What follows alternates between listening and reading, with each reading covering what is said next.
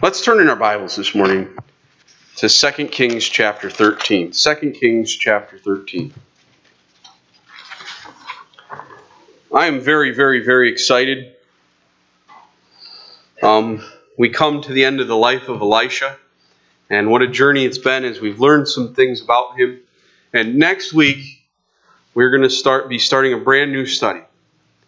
And it's the Gospel of John. And my heart and my plan is, and my thought is the Gospel of John is an amazing book. And when we tell somebody, if you accepted Jesus Christ as your personal Savior, and you've come to know Jesus Christ as your Lord and Savior, you ought to be reading the Bible. And the first place that you ought to read is, we usually say, the book of John. We learn a lot about Jesus Christ in the book of John. It's an amazing book. I love it. I love the book. And so I might encourage you. One of the things I was thinking was, I have always, for years now, if I go out and I buy a Bible, I always make sure that it has wide margins so I can write like little notes in it.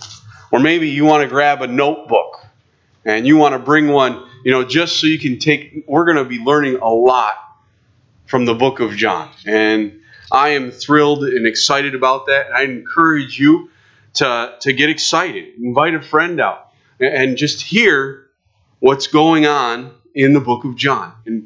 And really look forward to that study. Come prepared, you will learn. You'll learn all sorts of stuff. And I'd like to challenge people. I've been teaching the book of John for a long time. I'm passionate about that book and the life of Jesus Christ. And I want to challenge people. And I was thinking this week, I was like, maybe, just maybe, I'll give people the opportunity if they want to. Because I teach the book of John at least once a year, if not twice a year, at school or other places that I get the opportunity. And I have book and tests and tests and tests. And I'm going to break the book of John up into a couple of different sections. And I'll have 100 question test if you want to take it. And if you want to take it, and if you get 100 on it, I'll give you a prize. Now, it's not it's not like very, very hard. I give these tests to 7th graders all the time. And no open book. No open book. And if you want to take that test, I'll have a prize for you. And I got to see how many people get 100. Because I was thinking to myself, I was like, well, I could say, if you get 100, I'll take you out to dinner. But then that could get kind of expensive. But then maybe I was thinking, I'll have to see how people do. And I know every year when I give this test to 7th graders, a lot of them will get like maybe 1, 2, 0 questions wrong. And maybe they'll even put a bonus question on there for you. So you could get one wrong, but then you can make up for it. Maybe they'll make it 102 questions. But if you get 100, I'll give you a prize. I just want to encourage you to really get into it and to get to know it. And I have a reason for that. Because when somebody comes and they ask you a question about Jesus, I'd like you to have an answer. And I'd like you to be able to take them to the book of John and be able to find the answer. And I'm doing this for your benefit so you can really know it. And I want you to take the time to learn it. And so, let me tell you, you can't fail, right? That's good, right? And it's about Jesus Christ, something that we love. And it will only benefit you. It's something you really can use. People often will say, when they go to school or something, they'll say, when can I ever use this in life? The Gospel of John, you should be using every day of your life. And I think it's important, and I think its implications are eternity. And so I think it's worth it. But anyways, today we're at the end of the life of Elisha. And in 2 Kings chapter 13, Elisha has passed away. And verses 20 and 21, it says, Then Elisha died, and they buried him, and the raiding bands from Moab invaded the land in the spring of the year. So it was, as they were burying a man, that suddenly they spied a band of raiders, and they put the man in the tomb of Elisha. And when the man was let down and touched the bones of Elisha, he revived and stood on his feet. I mean, read that story. And you sit there and you go, what did that just say that's happened? Now get the picture here, right?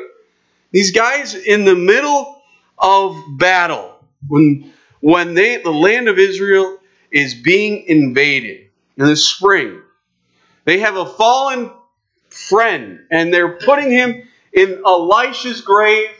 And as they put him into Elisha's grave, it touches his bones, and whoop, he's back to life. The story's crazy, right? But as we look at this, I'd kind of like to, a ministry that his ministry continued after he was dead. And I believe this story.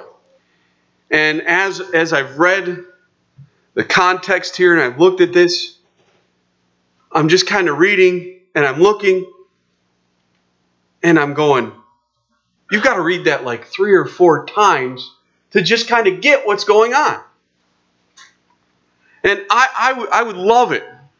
I would love it. I would so enjoy it to have a ministry, a life, that after I'm dead and gone, I am still making a difference in people's lives.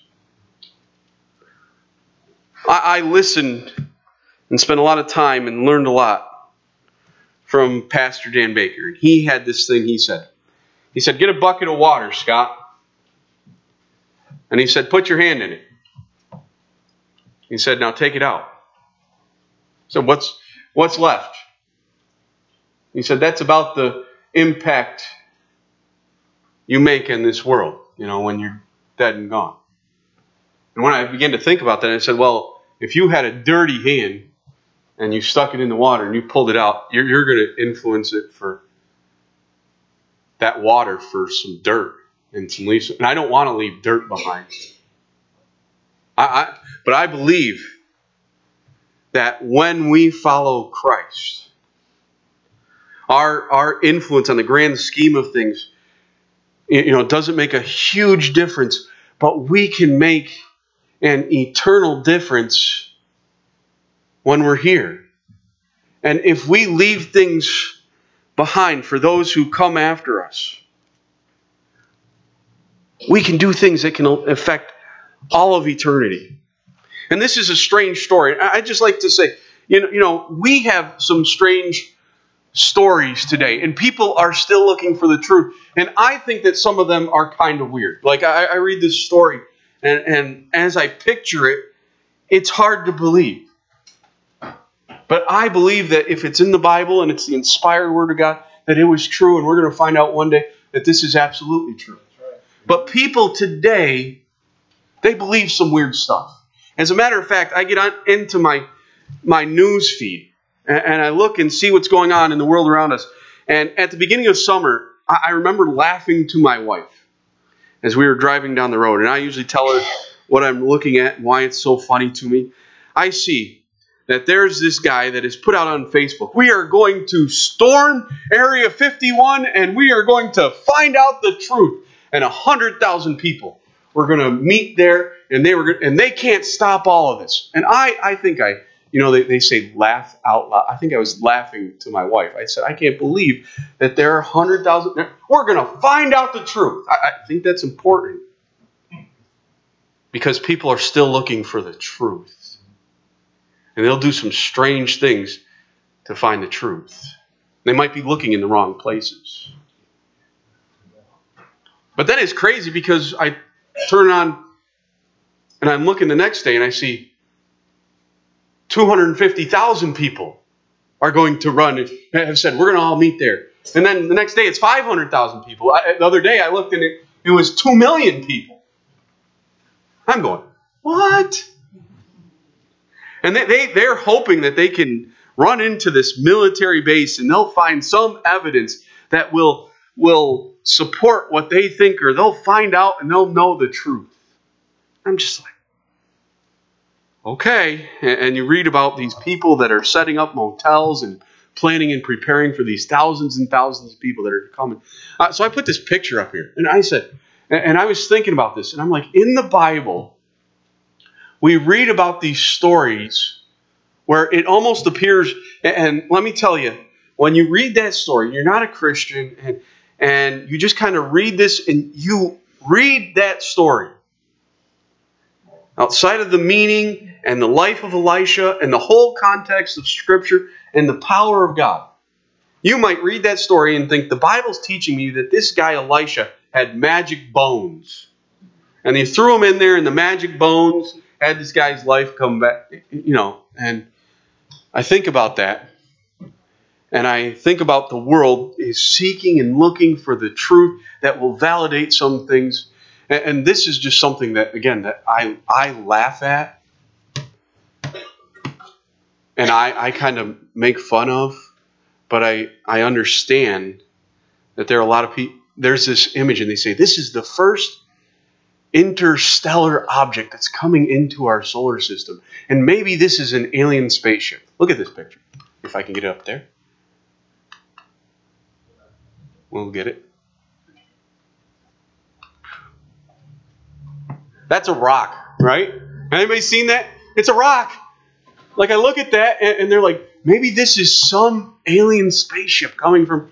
And this has been all over the news and everything, and there's people like, what is this, and where is it coming from, and what's its significance?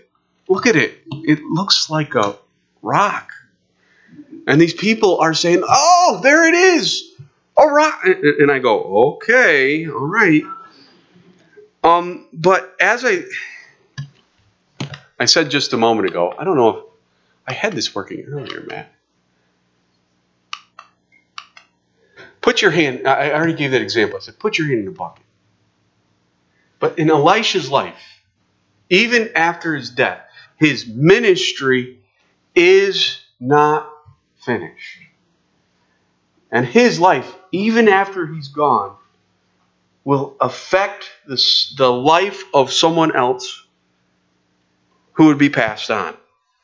Now, Christians, for years, have had like this belief in these thoughts of relics. As a matter of fact, in doing some research and looking some things up, in 1544, Calvin, in his book on the relics of the saints, I'm going to read something to you from his book. He says, Christians pretend to have the manger, the cradle, swaddling clothes, the foreskin and blood of Christ, the water pots that were used at the marriage of Cana, the wine into which Christ turned the water, the utensils and furniture that were used at the Last Supper, the manna of the children of Israel, the cross, the cave, nails, sponge, lance, crown of thorns, coat, handkerchief, and tears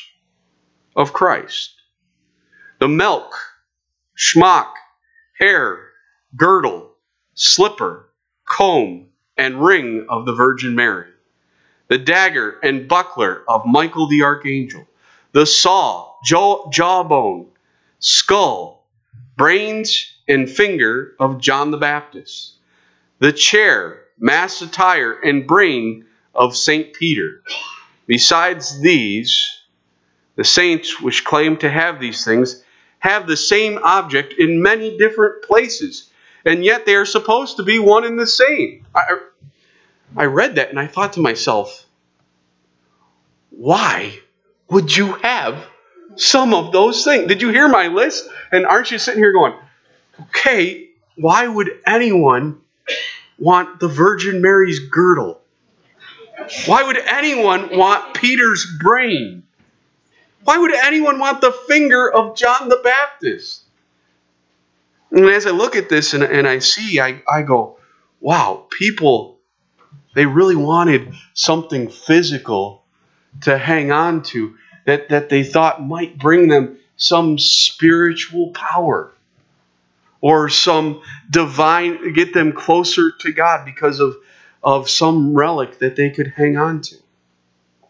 And I guess I understand and I get that, because I remember when I was a young Christian and I first was looking into the things of Jesus Christ, I can remember stories of people who claimed that they had found Noah's Ark, and I was really, really excited about it.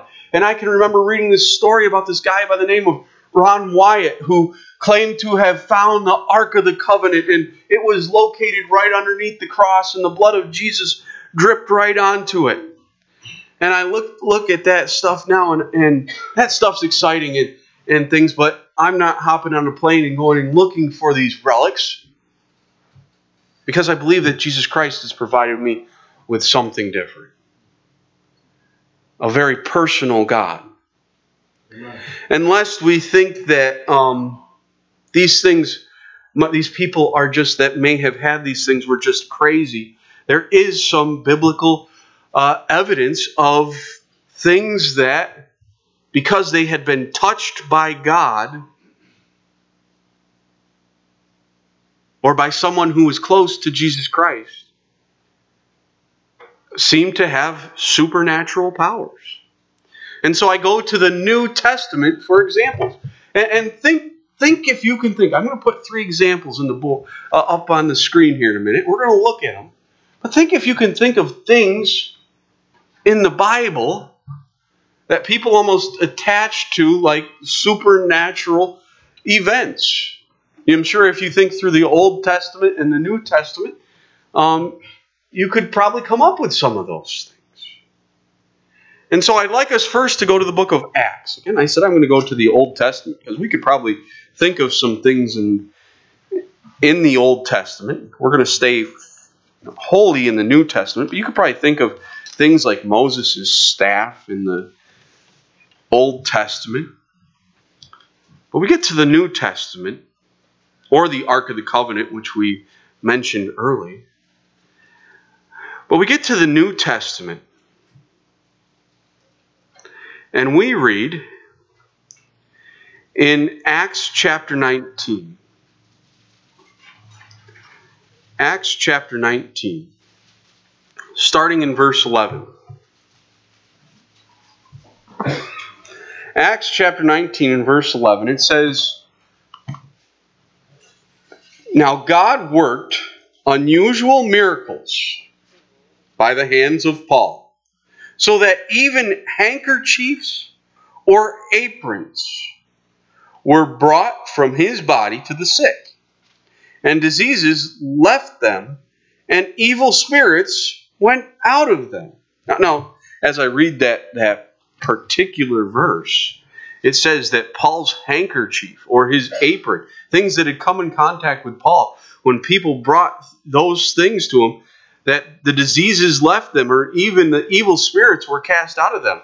Now, there's also an important word in there that I think we need to understand. It says, "Now God worked unusual miracles." That means that was kind of a supernatural thing. For as the time of the church was being spread, that this wasn't something that normally happened. And so I think that's an important thing that we need to understand.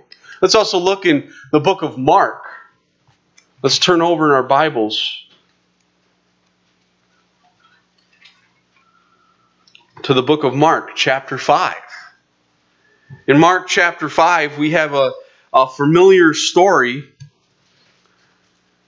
as we read, and let's begin our context in Mark chapter 5, verse 21. It says, "Now when Jesus had crossed over again by boat to the other side, a great multitude gathered to him, and he was by the sea.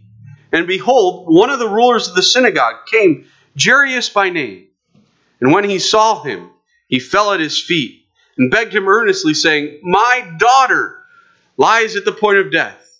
Come and lay your hands on her, that she may be healed, and she will live.' So Jesus went with him, and a great multitude followed him and thronged him. Now a certain woman had a flow of blood for 12 years, and had suffered many things from many physicians. She had spent all that she had and was no better, but rather grew worse. When she had heard about Jesus, she came behind him in the crowd and touched his garment. For he said, "If I may only touch his clothes, I shall be made well." Immediately the fountain of her blood was dried up, and she felt in her body that she was healed of the affliction.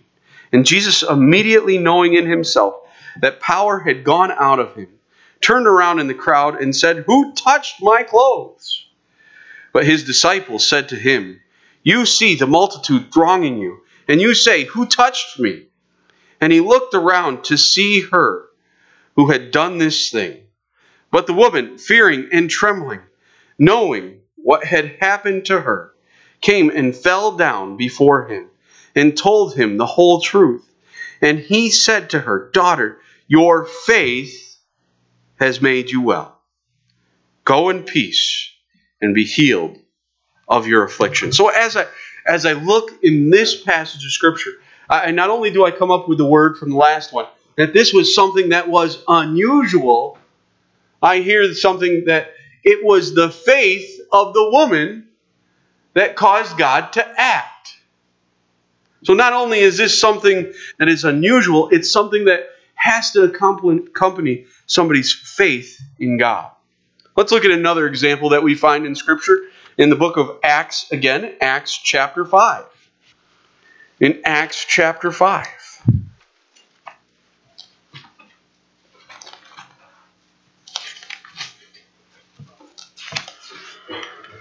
And in Acts chapter 5, in verse 12, we read these words. "And through the hands of the apostles, many signs and wonders were done among the people. And they were all with one accord in Solomon's porch. Yet none of the rest dared join them, but the people esteemed them highly. And believers were increasingly added to the Lord, multitudes of both men and women, so that they brought the sick out into the streets and laid them on beds and couches, that at least the shadow of Peter passing by might fall on some of them. Also a multitude gathered from surrounding cities to Jerusalem, bringing sick people and those who were tormented by unclean spirits, and they were all healed." So in that particular passage of Scripture, we see that even Peter's shadow could make a difference in seeing people healed. And so as I read this, I say, okay, I read in the Bible, and I see that we have a powerful God. We have a God who has the ability to heal, to restore, to change someone's life for all of eternity. And the thing that I notice is that when people came in contact with all these things, God gets the glory. And so as I think about, what's going on and these things that I could have, I have met a person or two. It's funny, you leave our little country life and you go into the city or any city and you begin to see all sorts of strange things. And there are people that would think because they have some special cross or some special water or something that magic elixir will change their life. No, it is the power of God. And without the power of God in the name of Jesus Christ, Peter's shadow meant nothing. The robe that Jesus was wearing would have just been another robe if Jesus' power hadn't been behind it. And Paul's handkerchief would have done nothing if God hadn't been there. And we come to today. And as we come to today, I notice that us as Christians, we Christians, God doesn't need to give you a special handkerchief, a special robe. He doesn't need the shadow of a saint. He has given the Holy Spirit to live in you and to make a difference in your life. He has given you the ability to go before the throne of God to pray and to make a difference in the world around you. He's given you the finished and completed Word of God. something that they didn't have in the days of Elisha, something that they didn't have in the days of Peter or Paul. They did not have this book completed with all of these stories in there. We are so privileged in the fact that we have this book. I'd rather have this book than Paul's handkerchief. I'd rather have this book than the bones of Elisha. I'd rather have this book than Peter's shadow.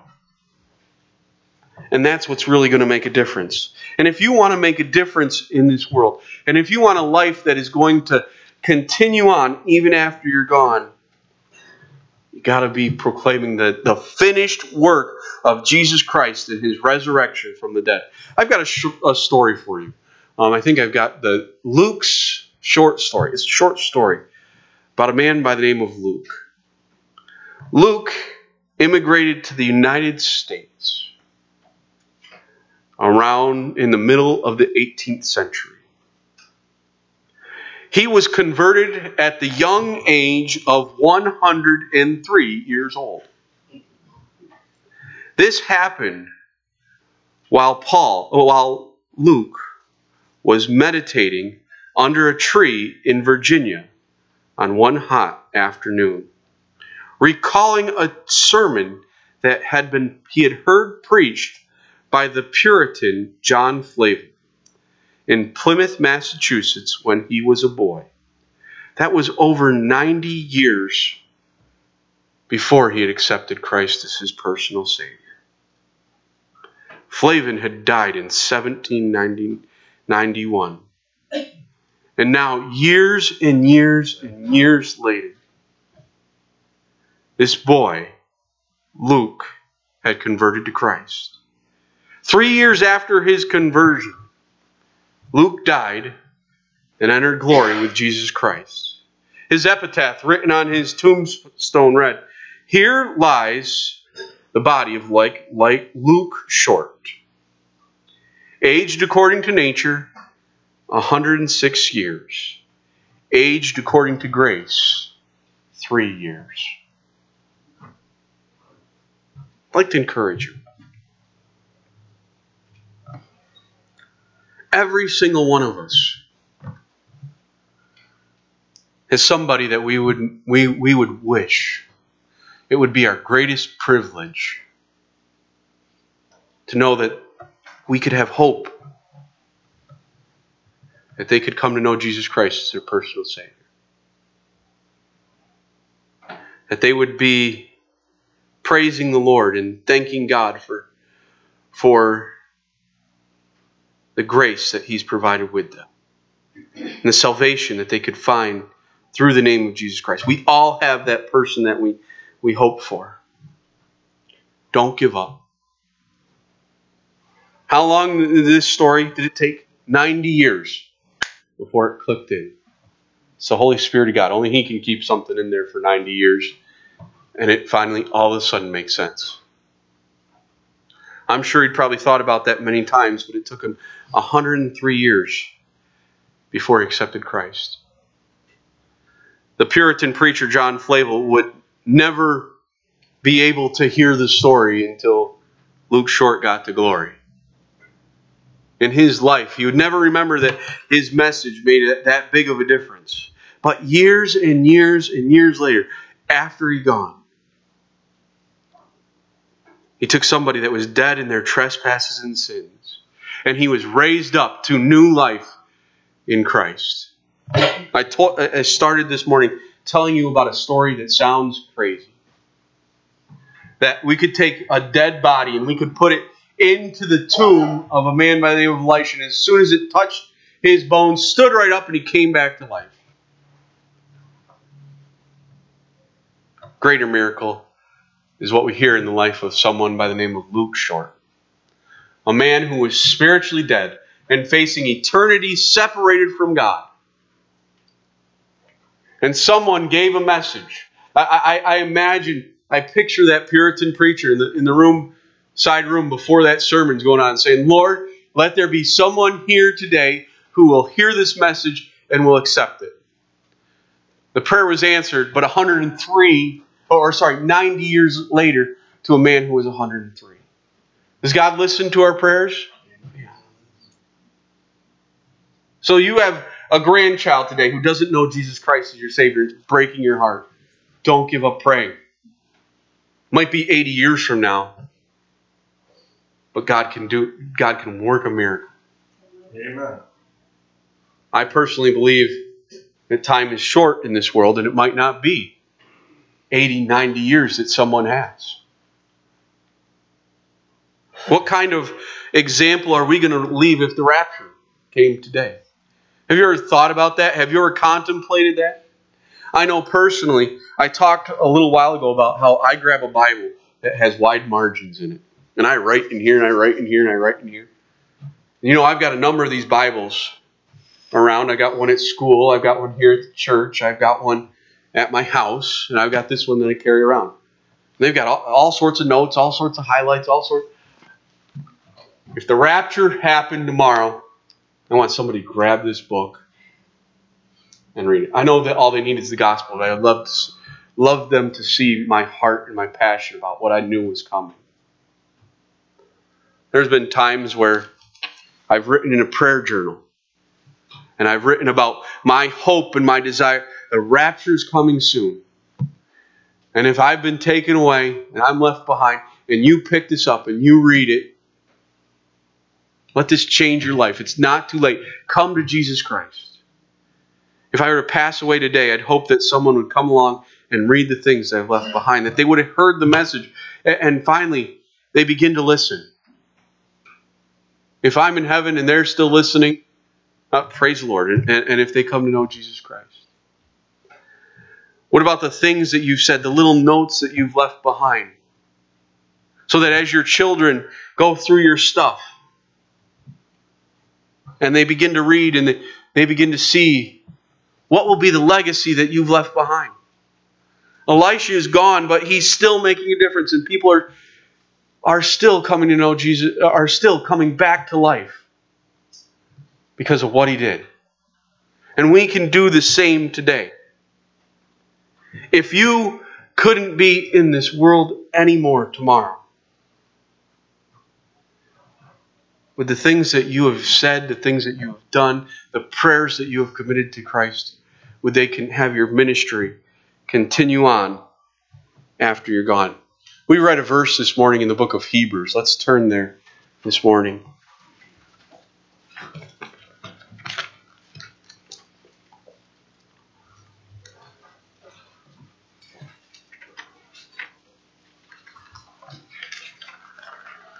Hebrews chapter 11, the chapter of faith.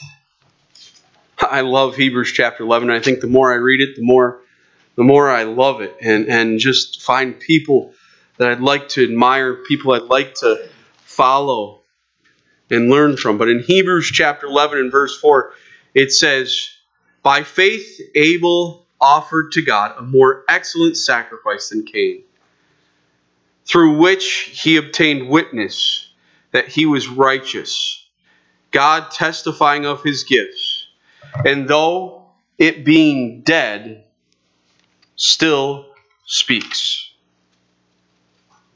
And as I read that verse, by faith, God can even speak through someone who has passed away, who is dead. You think about the story of the rich man and Lazarus. When the rich man hears, even if they have the Moses, they have the prophets, even if one were to come back from the dead, would they listen? Jesus Christ has come back from the dead, and there are millions all over this world who didn't listen. But we in this life, we can make a difference, and we can share our faith. We can leave things behind. And we can ask the question, will the world be any different because you and I were born? And when we've come and we've gone, I hope and pray that our lives will be a testimony of what the grace of God can do. And that even after we've passed and we've gone on to glory, our life will still be resonating of what God can do. Keep on praying. Keep on serving. Keep on giving testimony that God is good. I challenge you. Do some little things. Write a note here. Write a note there. Take a Bible, mark it all up, and leave it in a place that if you were gone, someone would find it. Let your testimony continue on. We've read, as we've been finishing up the life of Elisha, we've read the end of life of Paul a number of times. Let's turn to 2 Timothy chapter 4.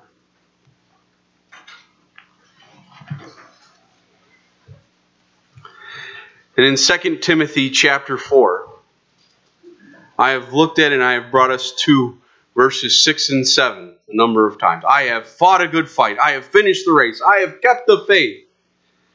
So he's coming to the end of his life.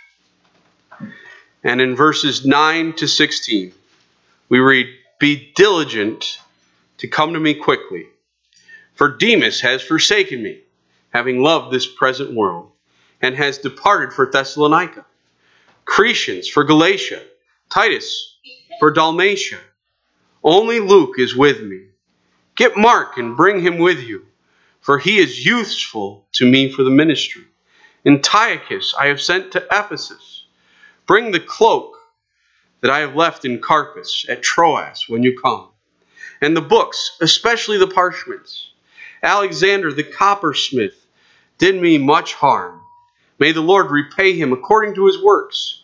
You also must be aware of him, for he has greatly resisted our words. At my first defense, no one stood with me, but all forsook me. May it not be charged against him." And as I read Paul at the end of his life, he's excited about what some of the guys are doing. But at the same time, his heart is broken by, as he's getting ready and he's getting prepared to leave this world, his life is broken by the direction some other people have taken. It gives us comfort to know that the Apostle Paul was excited to see what some people were doing for the Lord, and he was discouraged, and he was, kind of brokenhearted by those who were running away. But then I think about Paul. And I don't need Paul's handkerchief today. But Paul left words of the truth of the gospel behind. And one person was taken and dropped into Elisha's bones and popped back up to life. That guy lived a little while and he died again. And that time he didn't come back to the light. Or else we'd still hear about it till today, right? But the words of Paul, what he left behind, the message of salvation through Jesus Christ and his constant talking about grace, have brought millions and millions and millions back from spiritual death to eternal life, and that life lasts forever. Amen. That's a bigger miracle than a dead body being thrown in the bones and popping back up to life. Because there are millions who have spiritually been saved for all of eternity. I don't want a magic bone today, or the handkerchief of Paul, or the girdle of Virgin Mary, or the nail clippings of Jesus Christ, or the finger of John the Baptist.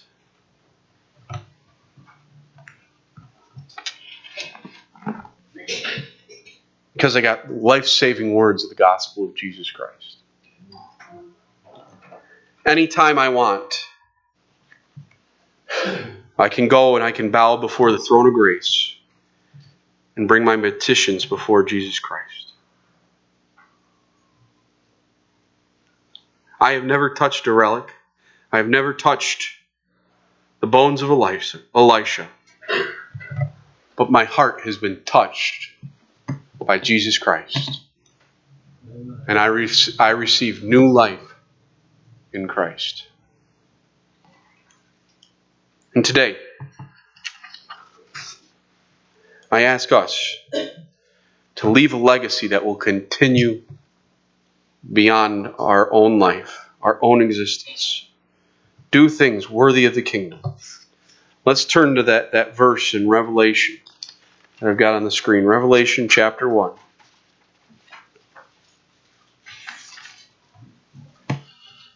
Revelation chapter 1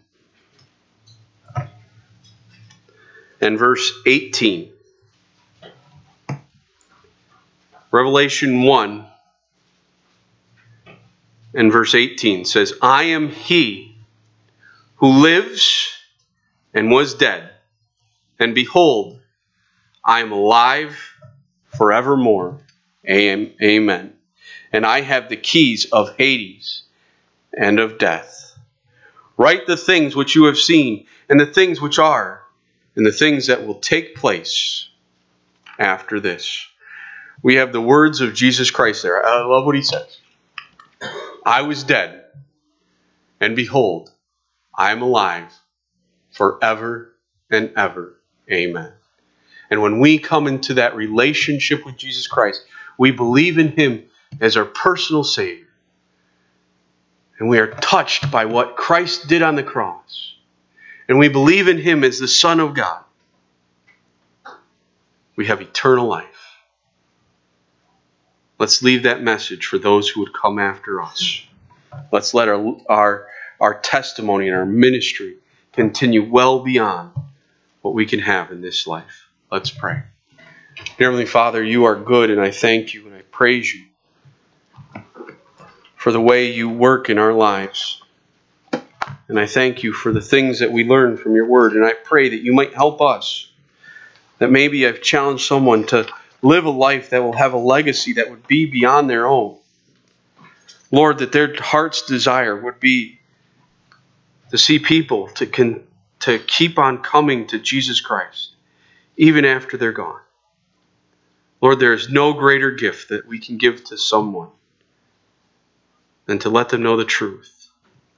Lord, we see people all over this world running and chasing after relics, after trying to find the truth.